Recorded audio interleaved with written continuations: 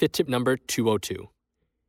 Anyone that doesn't believe leftovers are a legitimate meal of any kind deserves their ability to choose what food to eat revoked. The blasphemy.